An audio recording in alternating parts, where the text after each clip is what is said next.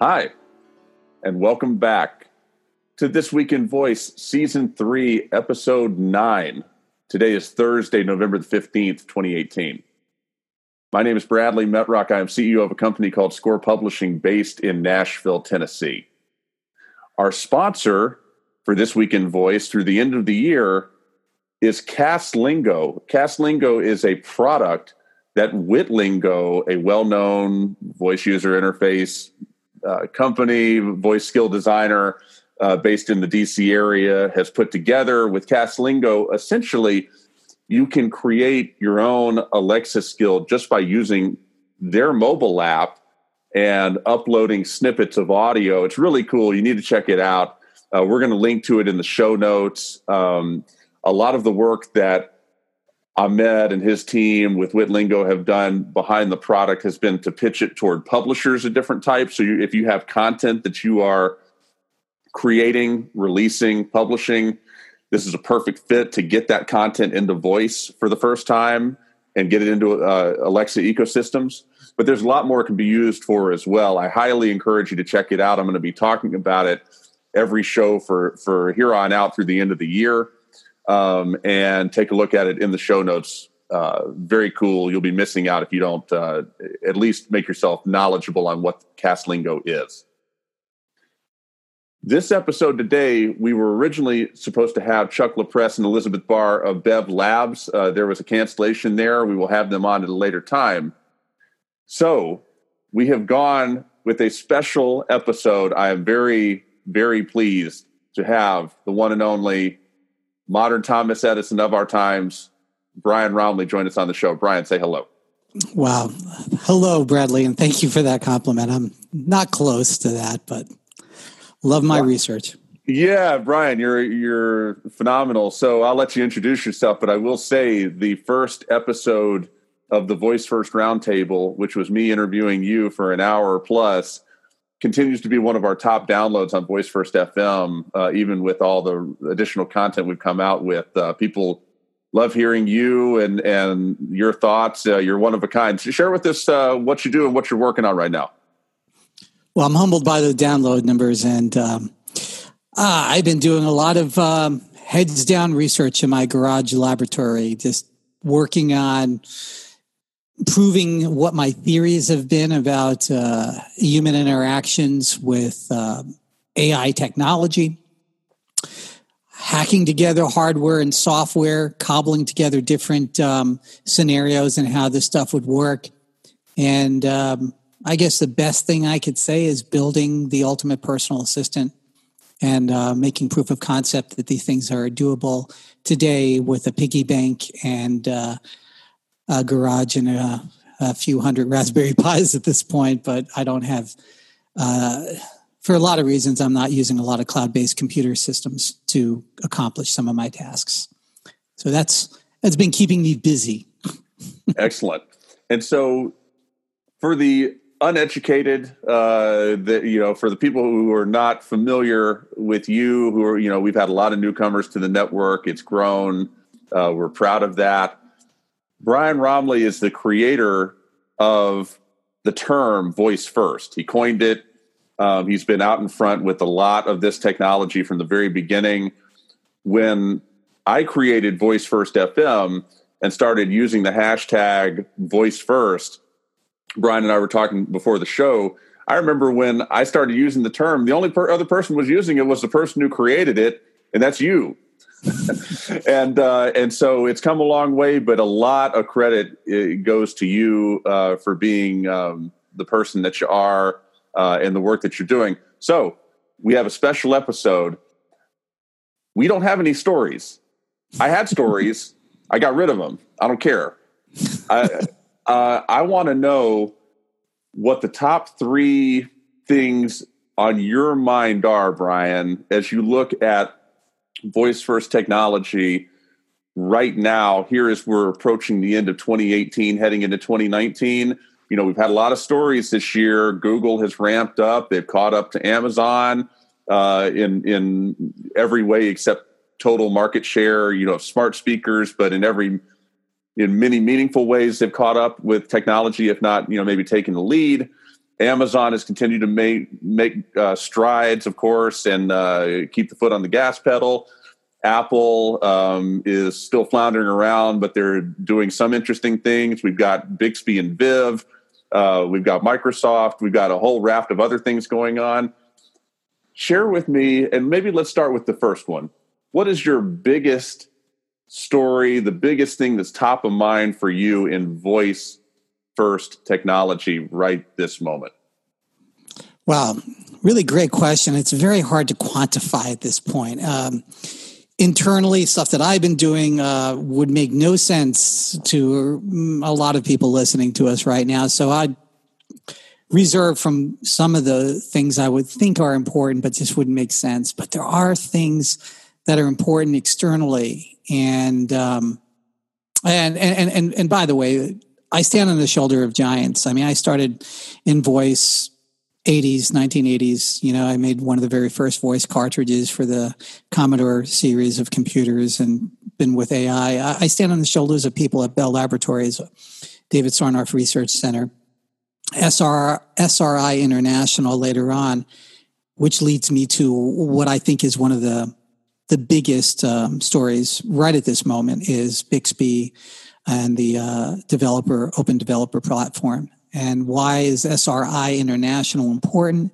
Because that gave us Adam and Dag, who were the principal founders of Siri, and later on Viv, and which is now being merged into some degree Bixby. The Bixby Developer Center is important in the fact that it's changing the paradigm of development, and it's changing the paradigm of how we see the voice app. And in our earlier conversations with myself and, with Ahmed, we've talked about this, is the concept of the app is pretty much over. It just hasn't resonated quickly enough through the tech community. But in the arc of next 2 years, the concept of downloading something in apps is going to be pretty much antiquated. What we're doing with Bixby Developer Center and the concept of Viv, and I wrote an article about Viv, hopefully we can put it in the show notes, about 3 years ago, and about why it's important. And the ultimate importance is self-replicating and self-writing AI code. Why that's important is the idea of coding is another thing that's going to be going away for a lot of voice applications. It's not because I'm against coding. I'm a coder myself. I'm against rote things that can be, reproduced by a machine in a much better way, and to open and free humans to the creativity, which is a uniquely human trait, and allow machines to do the rote, reproductive kind of things that you have to do over and over, like writing code. We're seeing the beginnings of the Viv that I've read about in the patents, and I've gotten to see indirectly through a lot of different developments. So they introduced the idea of the capsule, which some people say is an app. It's a capsule because it's the building of what I call a neuron. A neuron is a memory of how to do something or of something, right? Very important to use the analogies to humans. I like that analogy. I didn't have any input on Viv's nomenclature and terminology, but ultimately we're going to go to the terminology it's more equivalent to humans. So 10 years from now, if you're in a time capsule, we'll be talking about neurons and AI, real neuron activity, not the neuronal activity that we're talking about in AI in the past. And there are concepts and actions which are, you would say, are sort of like ways to interact with inside the capsule. What's really powerful about the Developer Center is you don't have to predict, this is one of the things, you don't have to predict the various ways that a user might invoke a particular capsule. You don't have to think about the ways that they might ask the questions using different series of lexiconical interactions. It pretty much predicts that because we already have the AI. Bradley, there's about 1,000 ways. I'll pick a number. It really is nearly 1,000, empirically it's a little less and a little more according to the subject matter, ways to ask a question about something. And if you look at chaos theory, there's something called the strange attractor. And you can use the same sort of chaos math, which I've used, and I'm not using this by accident. I use chaos math or strange attractors to try to predict how humans are going to interact with AI. So I don't need to create general AI, which a lot of people think is the holy grail to solve the next user interface problem. Like, you can't ever get voice AI as the next user interface because you can never predict how a human or what a human might ask. And that's utter bullshit. If you've studied human behavior, unfortunately, or fortunately, there is a predictability pattern to just about 97% of human activity day to day. In fact, we think about the same things we thought about yesterday to the 97th percentile. I forget exactly the number. I used to remember this off the top of my head, but I already have so many neurons. I think it's 170,000 thoughts per day. I could be wrong. You can go to some of my source material. I've published this stuff. A lot of empirical studies have proved this. And that means once you've understood what that human thinks about all the time during the day, you can restrict it down to guessing either it's that or it's something unique.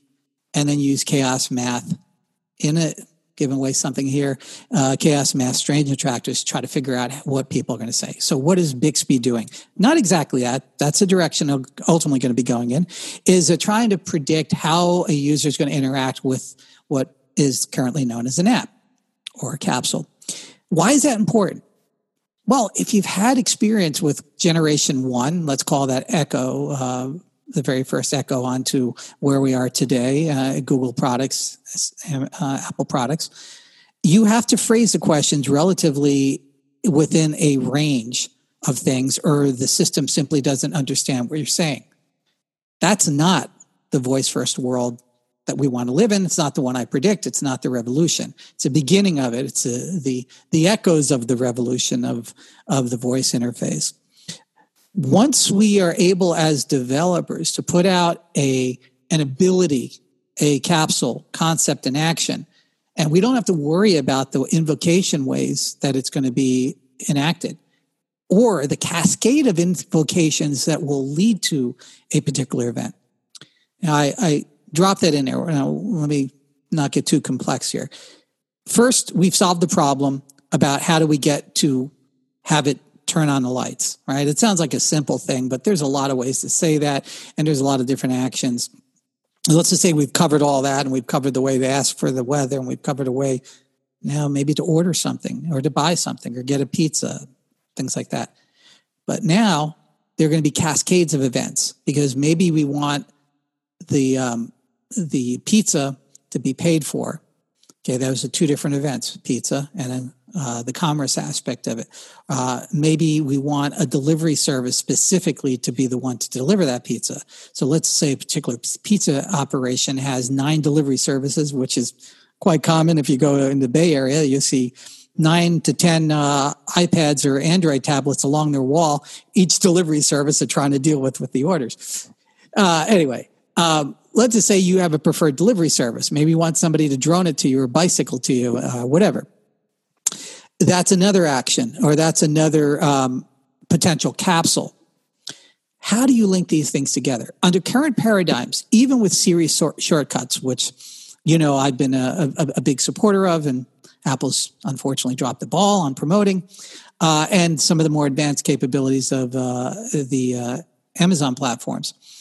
And to some extent Google, but Google is not really seeing some of these things the way Amazon is. You can't put a series of these capsules or apps together to interact with each other. And there's a lot of reasons why. As you're monetizing, how do you spread out that monetization across the use cases of those different apps?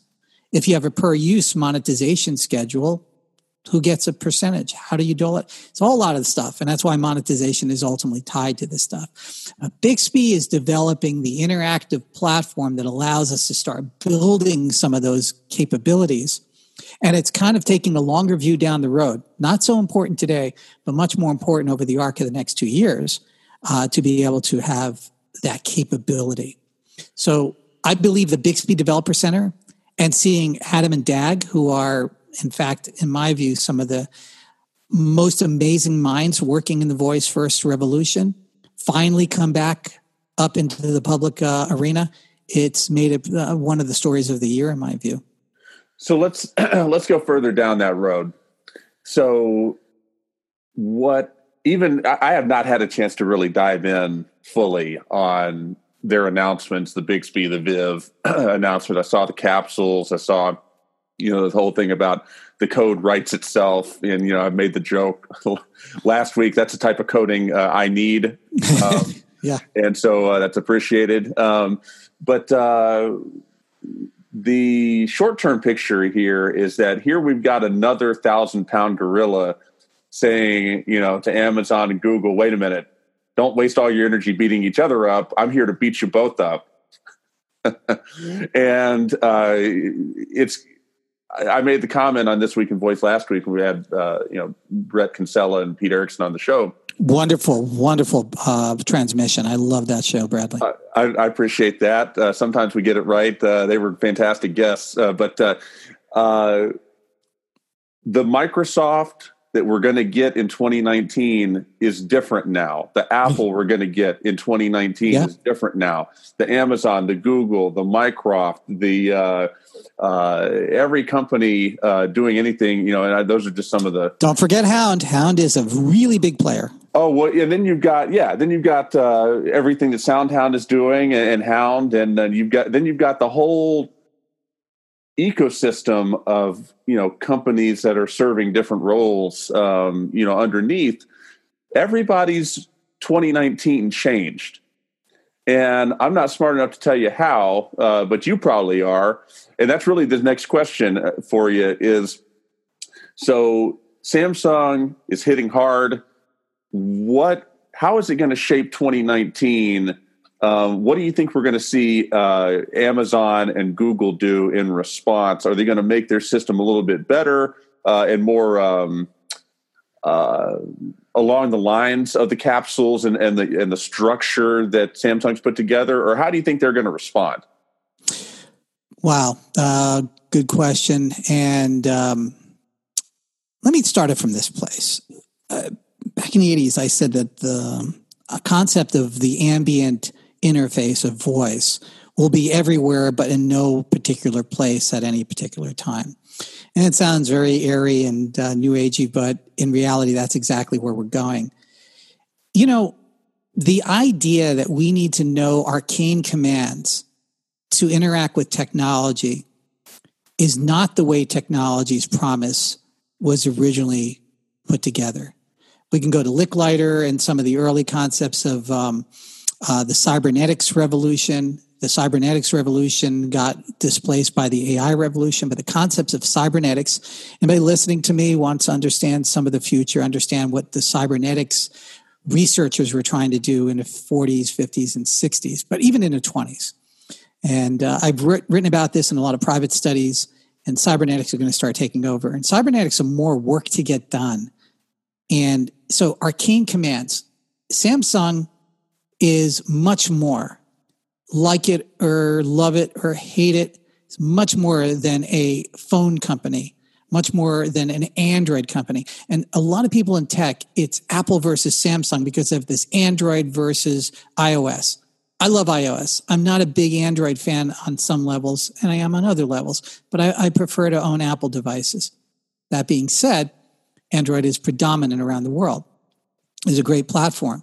But it is not the Mac versus PC or the iOS versus Android argument.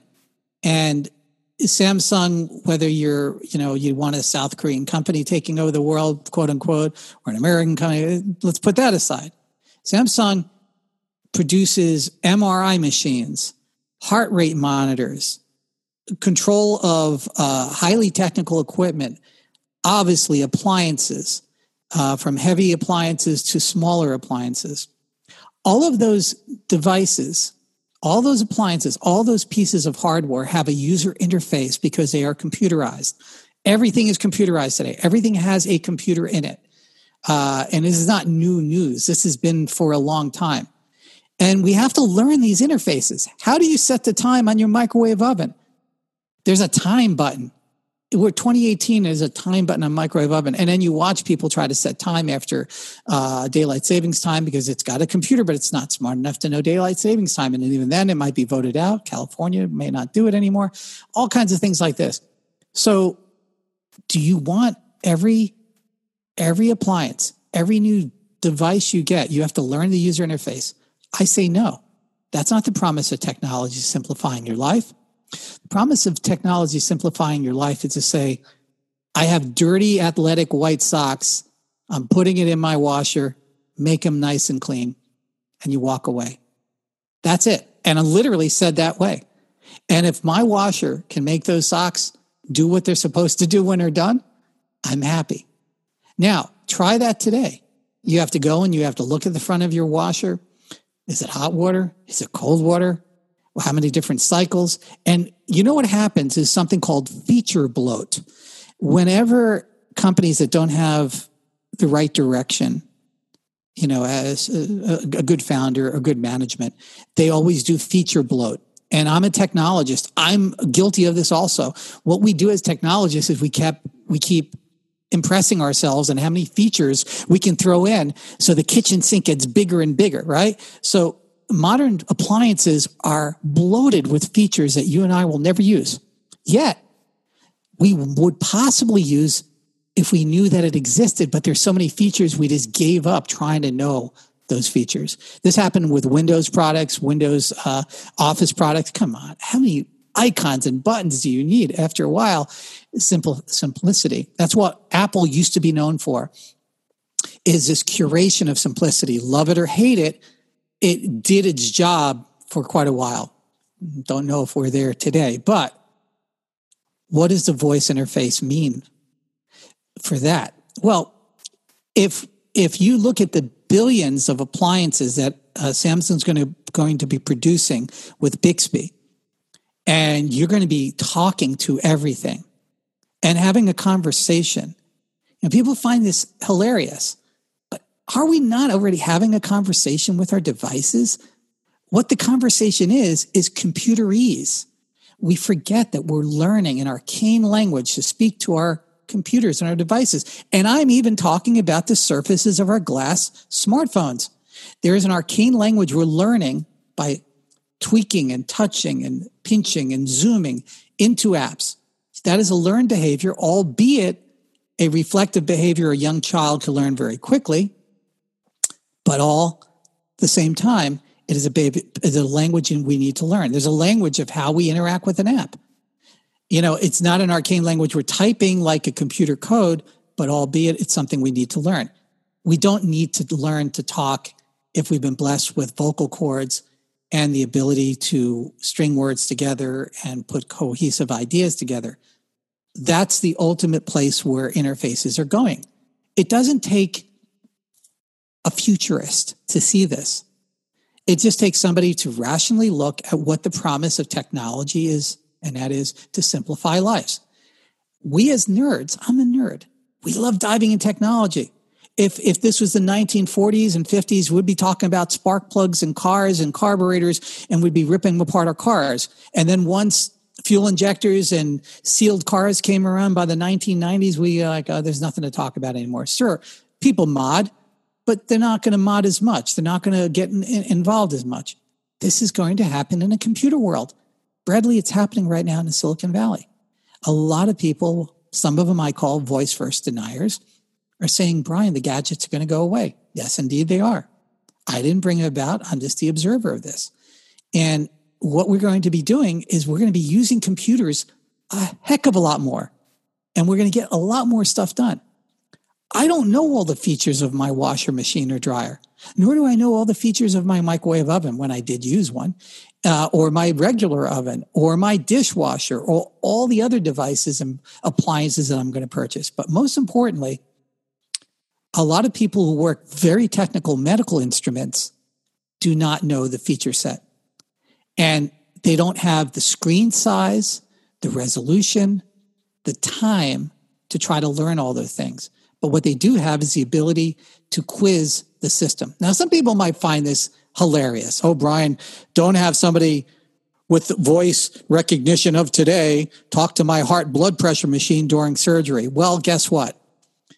If in fact the accuracy is as good as it is being stated, which it is, in my view, past human comprehension level, right? A lot of AI under normal circumstances, not ideal circumstances, the recognition is better than human comprehension. I repeat that, right? So if you're in an operating room and you want somebody to make an adjustment that is going to save your life, at some point, if that comprehension is better and that machine can get to the menu and the execution of what needs to get done faster, do you want somebody to press a whole lot of levers to get there?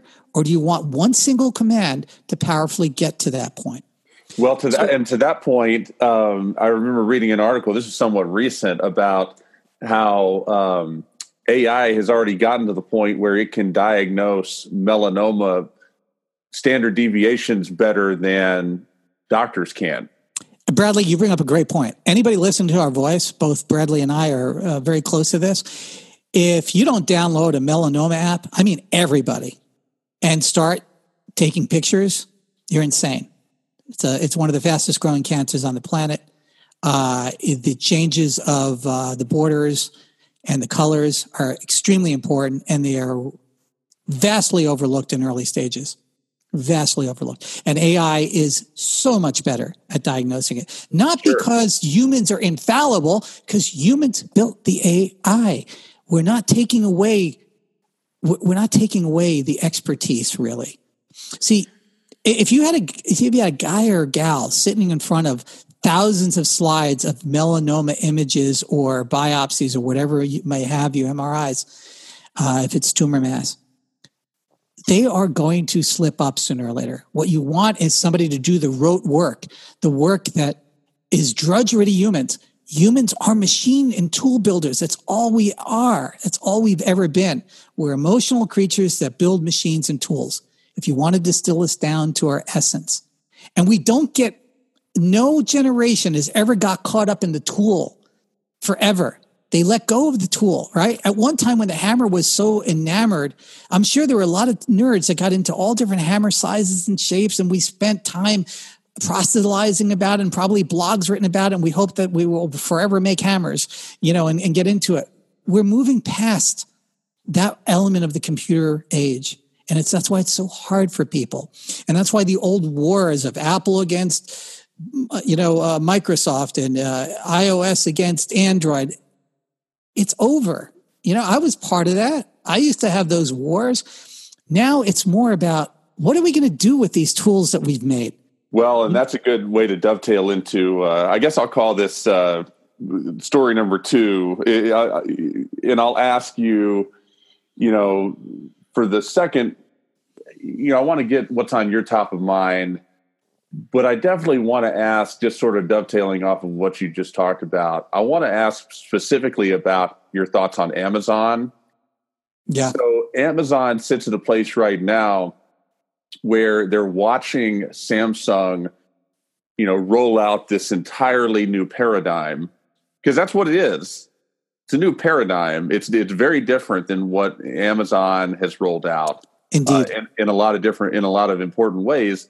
So Amazon is sitting there. They have invested incredible amounts into increasing the number, driving the numbers of Alexa skills, driving the numbers of smart speakers. They've wanted to win this quantitative. They wanted to win on the battlefield of the metrics, and they've done that. So, how do they evolve? Do they even try? Do they just let Samsung go off and do their own thing? Because one story of 2019 is going to be all these same companies who have flocked to the Alexa ecosystem, who have developed a lot of skills, who have built businesses out of either creating tools for Alexa developers or have become an Alexa developer themselves. They're going to look over here at Samsung and they're going to say, where is our time better spent? So I guess my question is, given everything you just said, what do you think Amazon is going to do? What do they need to do as that next step? You don't need to lay out the whole roadmap, but what's that next step they need to do in response to what's going on? Wonderful question, Bradley. Well, let's start with the first order of business here. 2016, I wrote an article that got picked up by Business Insider, 1,000 person Alexa army. 2018, it's 10,000 plus folks working on Alexa products and directly, not indirectly. That is more than Apple, Amazon, Samsung, Google, everybody combined. Now, you can accuse Jeff Bezos of creating the Fire Phone, right? And you can maybe find comfort sticking your head in the soil and saying, "Oh, this is another Fire Phone." I assert that you're insane if you're making that analogy right now. You know, I assert you were insane when there were 500 folks. When I went around the Silicon Valley trying to get people to understand that they should be investing in voice-first technology and not VR glasses. Nobody listened.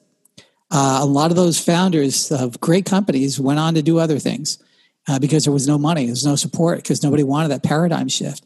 That was 500 folks, less than 500 actually, but I said it's going to be 1,000 pretty soon. It was 2016. And then, of course, now we're at 10,000.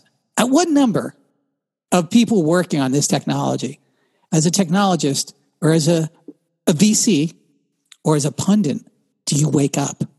At what number do you sort of chuckle if you're inside of Apple, Google, even Samsung and others, and say, man, this is something big?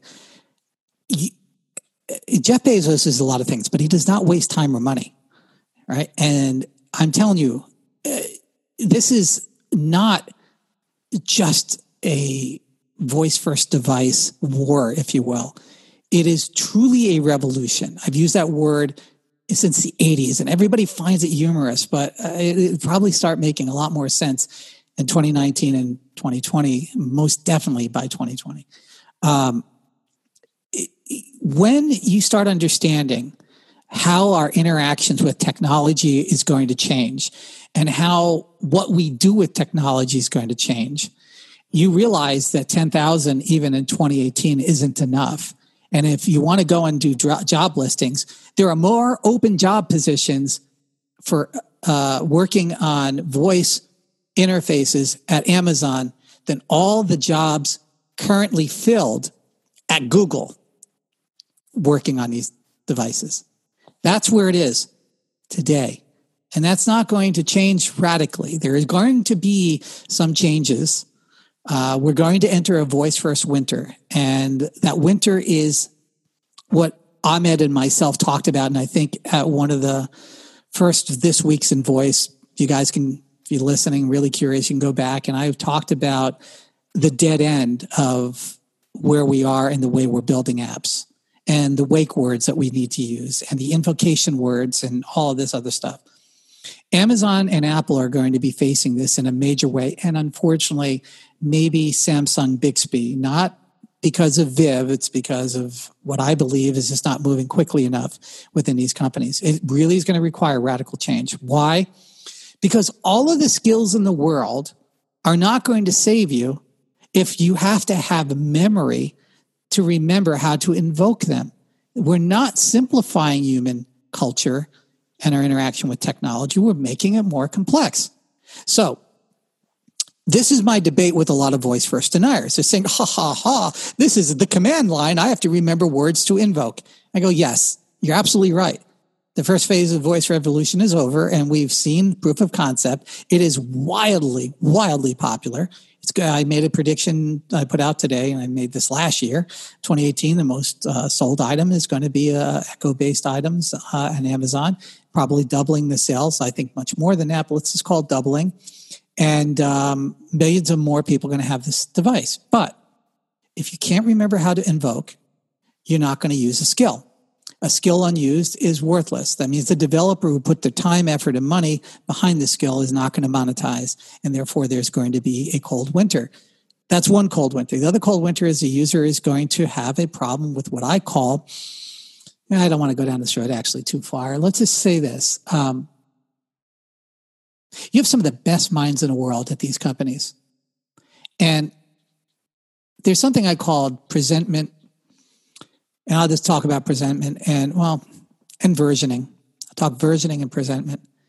I've been thinking about this from the 1980s, and it's so easy for me to see. Once you feel the limitations of a system as a user that is not a nerd like myself, you don't go back and probe the limitations of that system. You've established mental boundaries of what that system can do. So if you put out a device in 2016 and the user is used to the device in 2016 and there's no immediate versioning change, versioning is, I don't want to get too deeply about this, and there's no presentment of that change, you really don't know its new capabilities. Therefore, you're going to hit a roadblock, and that's coming. It's already here. So I'm going to predict a downward spiral of use of these devices for a certain period of time because of the limitations of the paradigms we're currently using. If you're creating an environment where the user must remember something that's not already in their brain in normal conversation, you've failed as a user interface. It doesn't mean voice first has failed. It means that particular way you presented the voice first interface to the user has failed. So now you have to backtrack from that. And Ahmed and myself, I recall, we're talking about that backtrack is how do you walk away from invocation words and into conversations and dialogues? That's a tough thing. Now, if you knew this was going to happen at one day, what I call the day of reckoning, you would have designed everything differently from day one. There's something you can do today if you're listening to me and you work at these companies. There's something you can do right now. And don't assume you're doing it, because if you knew what it was, you'd be doing it right now. Literally. There's no day that you would wait. You literally tomorrow morning you would be doing it. It's that simple. I'm not going to tell you what it is. Unless you pay me a lot. But you would do it. And so don't tell me that you're thinking about this already. You wouldn't be thinking about it. You'd be doing it. Why? Because the day of reckoning is going to be a hard day of reckoning. So we have 10,000 really smart folks working on this there. You have quite a lot of folks working at Google and Apple also. I do not discount them, and incredibly talented folks at Samsung. It is not either or. It is actually going to be all of them. The problem is, what becomes dominant in somebody's life? Well, what do I mean by that? Apple has a theory that since the voice first devices are your phone and it's in your pocket, that's all that matters. And that's what IBM would think when the mainframe came out and Steve were in a garage with a calculator chip. This is the thinking of somebody trying to preserve the past. It's not how the future would happen if a child who's using a voice first system right now. Children are, this is a voice generation, right? You really aren't going to have them reverse that aspect. These children expect to talk to devices and things, and they expect to talk back to them. It's a predominant interface for a lot of them. And the very old, the very young, the very old, they don't look for apps. They are not using their visual recognition system to get to apps. This is a big story. They're using their voice to open an app. And that means app development and the whole concept of what apps are going to be in the future, meaning the next killer app on an iPhone and Android phone, is going to take advantage of something that I just hinted at. It's $1 billion company right there, if they understand how people are invocating apps alone on devices. So logos are going to mean much less. And again, we're visual creatures. I'm not saying voice only, I'm saying voice first. Most of our brain, let's put it this way, from the limbic system on to the neocortex, most of our brain is designed to decode nuances of words and interactions. Our intelligent brain. A reactive brain is designed for visual. The visual cortex and visual systems are designed for us to flee, fight, or stay in place. And a lot of people don't get this. It is not really our high order brain. Reading is a more relatively new concept. Why? The brain, the three brains, if you will, I'll use a very simple terminology overview, and some neuroscientists will bark with me saying he's wrong, that's old thinking. No, it's the right thinking. It's a simplifying. We have three brains coexisting in our head. And then we have the fourth brain, which is external to us. What is that? It's currently our iOS or our Android device. We're already cyborgs to a certain level. We're connected to these things through a system. And I'm not getting sci-fi that we have a neuronal connection. That's not really what I'm talking about. We don't necessarily need one. Well, it's not high throughput. Voice is very high throughput. It's gotten us to where we are today. Anyway, well, I gotta say this. Our cortex for visual is designed for flee or fight or stay in place, defend. Sometimes it's stay in place. In some people's mind, it isn't. It's trying to hide. So when we develop the symbology of language, we're using that neuronal passage built in our brain, our hard wiring. And it simulates different parts of the brain. Reading is not a bad thing. I'm not saying that at all. I'm just saying that the brain takes a lot of overhead to convert those symbols into knowledge, into images, because the brain remembers things in images, not in words. And this is where it gets confusing with people. Well, Brian, if we're images, then it's images what we remember. No, it's images that our brain creates to remember things. Anyway, getting back to the 10,000 folks and all these different people working on it, and Amazon. Amazon's in a very unique position because they looked through the lens of a merchant. Now, again, some people will say that in a negative way, oh, they just want to sell you stuff. No, not necessarily. Voice commerce is a much bigger thing than anybody realizes, and a lot of people who got insiders saying it's only 1% of 1% of nobody really using it. I don't know what they got. They got some insider that probably was paid to give out disinformation, because that's going to be historically the biggest head fake probably Jeff Bezos has ever created, is that voice commerce is not a big thing. It is a big thing. It is the largest thing. And if you're an appliance manufacturer like Samsung, you know it. It's not an accident during the Bixby Developer Studio release that I think Adam did the demonstration of building a commerce activity easily inside of these things. Commerce is intimately tied to human endeavors. It's always driven any of the new user interfaces or new paradigms. It drove the internet, you know? So anyway, that's why it's a big deal. And those 10,000 folks aren't just there to try to find fancy ways to sell you something. They're trying to build systems that are going to understand you better. And that's what Amazon's been known for. It's predictive capability. That's what that AI is going to be doing in a conversational and dialogue type of manner. It's going to be interesting to see how they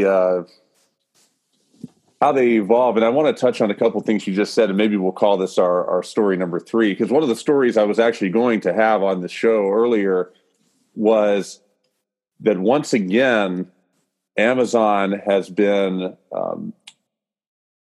requested. I don't know if it's gotten to the legally required stage that it's going to, but requested/required to provide audio data in a murder case.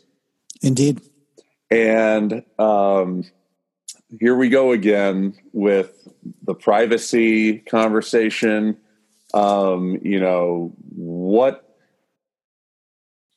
many people on the planet can say with 100% accuracy and knowledge of what the hell an Echo is recording versus not recording? Well, the number of people who can probably say that with certainty is probably very few. And it's interesting because as far as we've come, you talk about a voice first winner, but you talked about it from the standpoint of the hitting a wall on the functionality. I know you agree with this as well, that we're going to have some hills to climb with our societal acceptance of things as well. I think 2018 has shown us that with Google Duplex. I think that was the number one example. I'm sure you probably have others. But with Google Duplex, we saw very clearly, here is what happens when you unleash something that we weren't expecting as a society. We are going to backlash. And it's not okay. And now you're going to spend a lot of time figuring out how to walk that back and then reintroduce it in a more palatable fashion, which is what proceeded to happen in the months later. So the question for you, Brian, just to put an end cap on, this sort of fantastic discussion, where does privacy fit in right now in your mind? What are some of the things that you've seen play out with privacy versus security with voice first tech? And what do you think we're in for with 2019, given all the stuff we've already talked about? Wow. Yeah. Wonderful question. And could go on days about it, but I'll try to be very concise.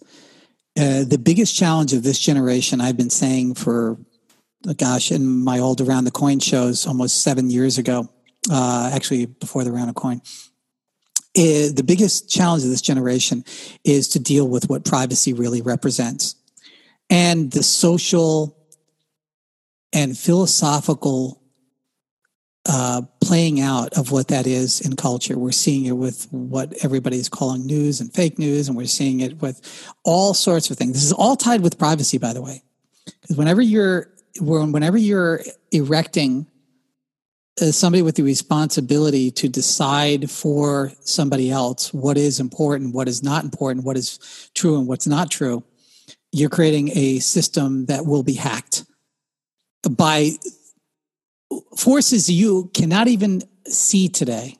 You're erecting a higher authority where there should never be a higher authority, and this goes with privacy.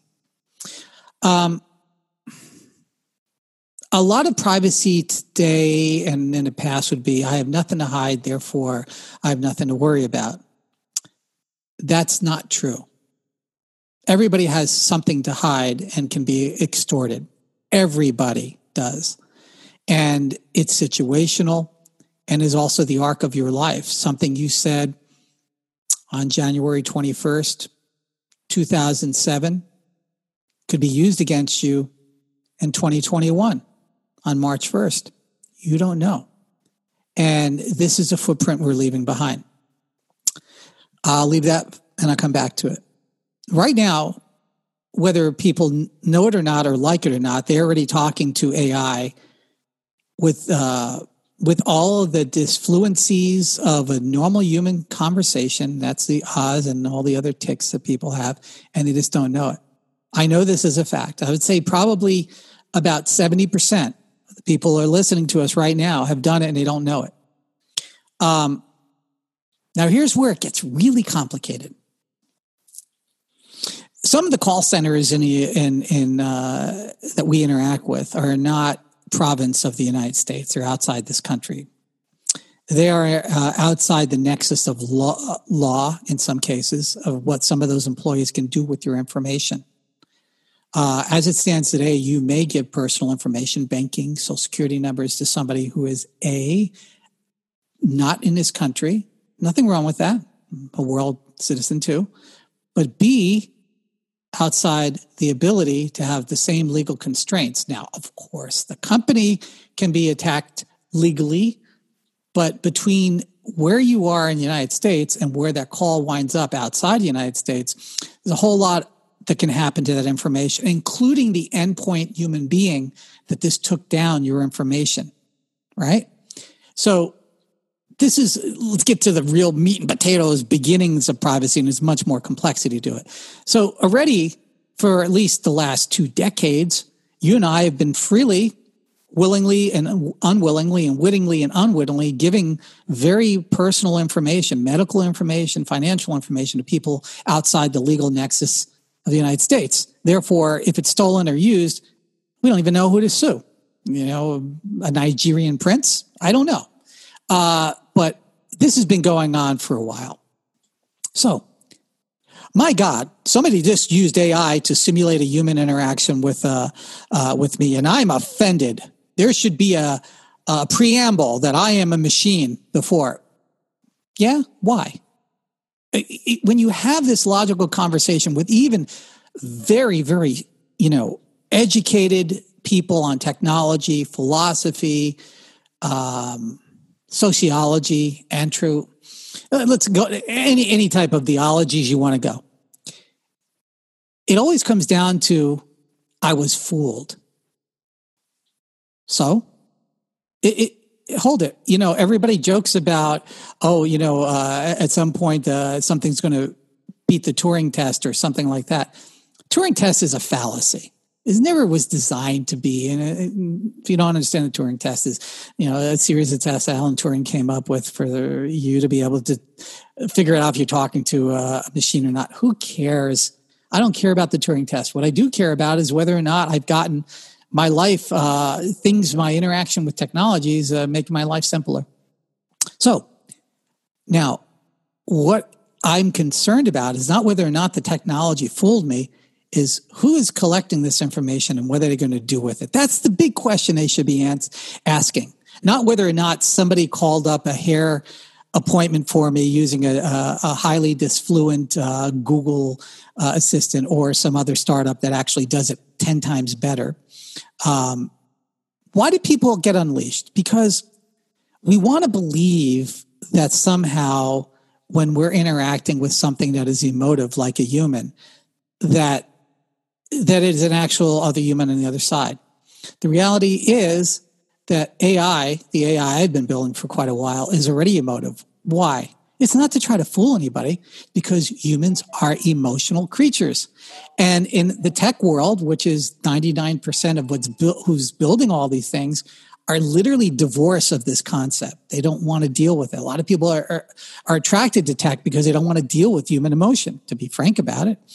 But humans communicate through emotion. Everything that they remember is tied to a neuropeptide release, which is de facto emotion. So when we're dealing with another system that's designed to have a high throughput interaction with a human being, it needs to have this fluency. It needs to have this feeling that you're actually having a flow of a conversation. Now, you hear about people getting angry that their kids or adults are barking commands to their voice first devices, and it's making people less cordial. Do you know why? Very simple. There's no disfluency. There's no emotives that are going back and forth. But that's a lie. It's not emotional. No. Emotions are two things. They're expressions of concepts that have high bandwidth. I can emote something. I don't want to do it here because I'm already taking a lot of time. But go and try it in your own life. Try using different emotive concepts when you're having communication with your significant other, because they can determine this much better, and you'll see different reactions.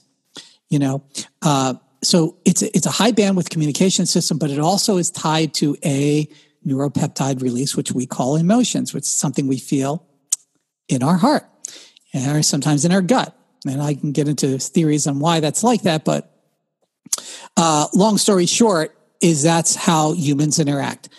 And this becomes a really big challenge for people in tech, because I'm in the wet space. It's like, I don't want to go down there. I didn't get into tech. I'm binary. Well, I'm sorry. That's not where tech was ever designed to go. Tech was designed to help humans, not to exist for its own being. And to interact with humans, you deal with the wet space. You deal with the emotions. You deal with those high bandwidth emotive responses and disfluencies and uhs and utters and all these other things are part of that conversation. So if I were to create a system, let's say I have, that is going to have a high bandwidth interaction with a human being, it's going to be emotive. It's going to use Myers-Briggs and other tools that I use that are much more advanced than that. I give Myers-Briggs out there freely. It's much more advanced tools. And I use disfluencies and other techniques to help the conversation interact. And so, along the way, there's privacy concerns. Now, you got to separate. I just separated. One is I'm being fooled, and I don't want to be a fool. Deal with that. You're going to be fooled, and you're already being fooled by AI visually. You can already go out and see images that never will exist and never have existed. We're going to see people come, quote unquote, back to life and say things they never said and act in ways they never acted.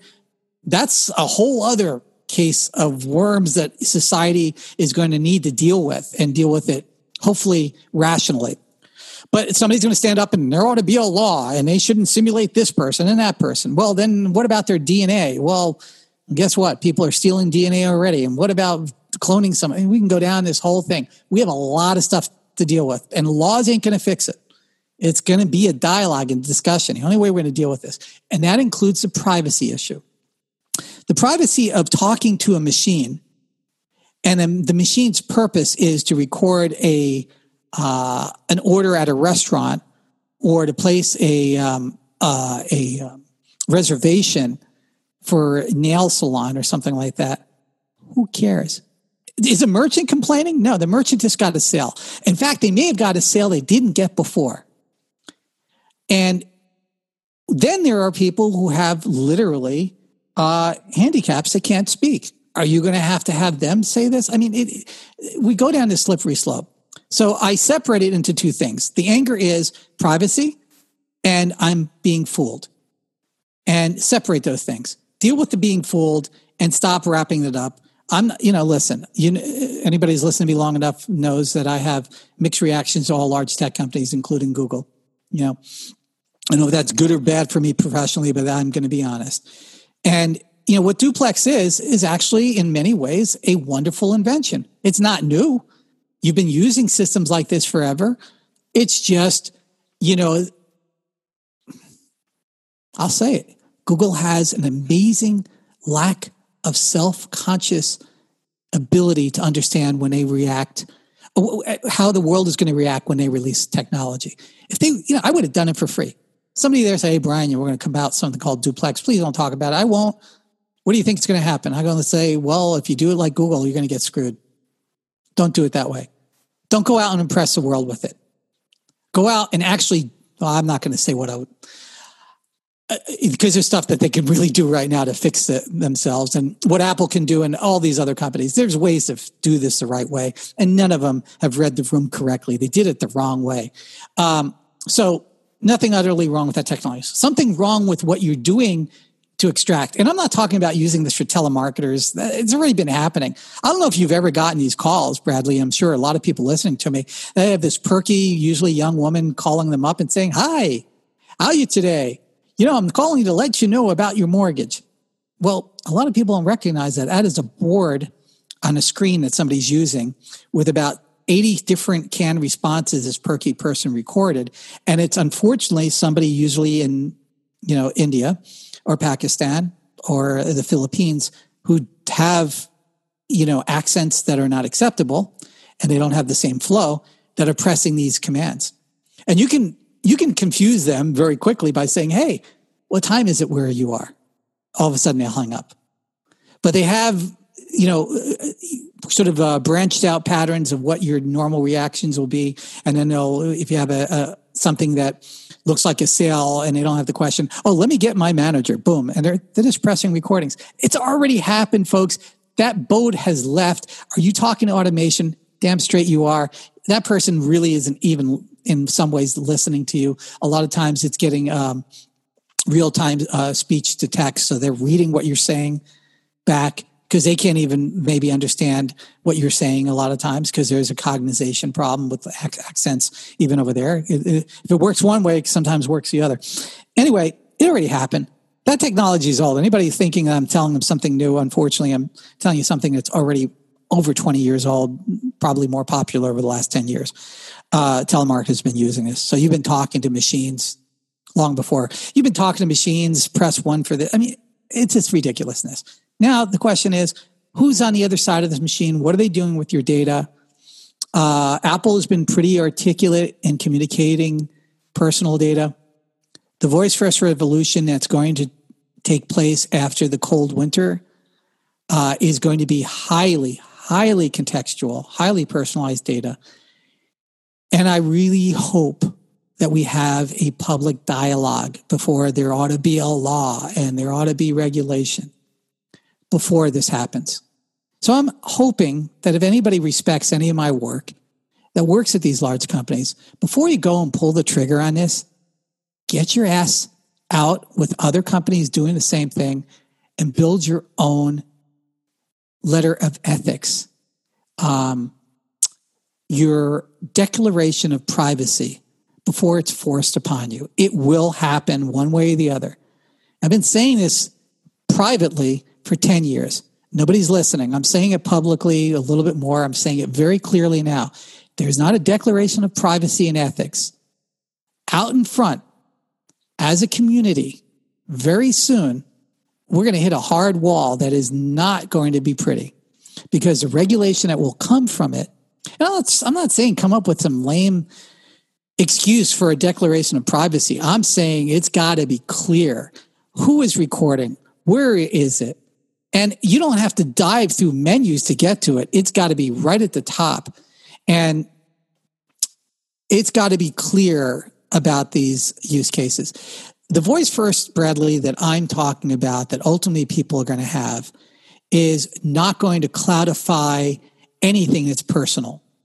That personal data is going to be encrypted and under the control of the user. It's the only way this equation is going to end. And I'm sorry if somebody else has fantasies otherwise. It doesn't mean the cloud is going away. It means that a lot of the AI is so intelligent, even today, to me in my garage lab, that you can do it locally. And you don't need any of this stuff to go to the cloud until the very last minute, and you could do it anonymously, and you could do it in safety. And it's the right thing to do. There are ways you can monetize it, all these other companies that monetize on people's behavior, but there are ways to monetize it with ethics. And if we don't do it now, you don't want to know what it's going to look like. And I got to tell you, nobody's thinking about it. Nobody's talking about it. And, my background in this stuff, I want to see this technology help humanity. I don't want to see it hit the wall the way it's going to because of some of these things, and privacy is one of them. So I'm hoping that we get to that point very quickly. Well, we're definitely talking about it. We'll take a start here. And you've been listening to Brian Roemmele, the architect, the person who coined the term voice first, does a lot of incredibly important work in the field.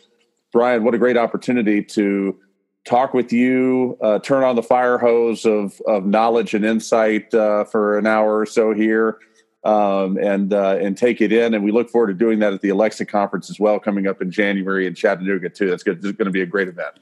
Bradley, thank you so much. And I got to take just a second here.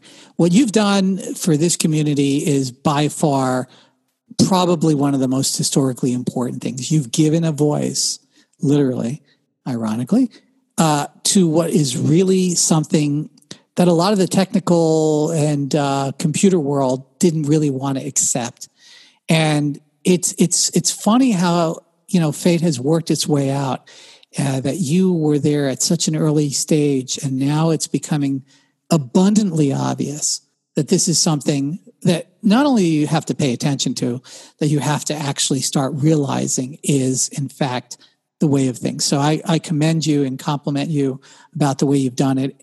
And not only just you, the community that you've built around you of other events and other people that are doing things. I think we have a very cordial and very open community, unlike anything I've ever seen before. And I got to give you a lot of the credit because of the type of person that you are. So I appreciate this opportunity. I appreciate you giving me my long-winded approach. I haven't talked very much this year, and this has been one of my few opportunities to really kind of go into some of the things that I think are not only timely, but really abundantly important for all of us to think about. Well, you're welcome here anytime, and thank you for that, and thank you for everything you're doing. And I'm excited for 2019. It's going to be a wild ride, so I hope you're buckled up. And I'm buckled up, and I'm ready. I appreciate you, Brian. Thanks, Bradley. Thank you so much for This Week in Voice, Season 3, Episode 9. Thank you for listening, and until next time.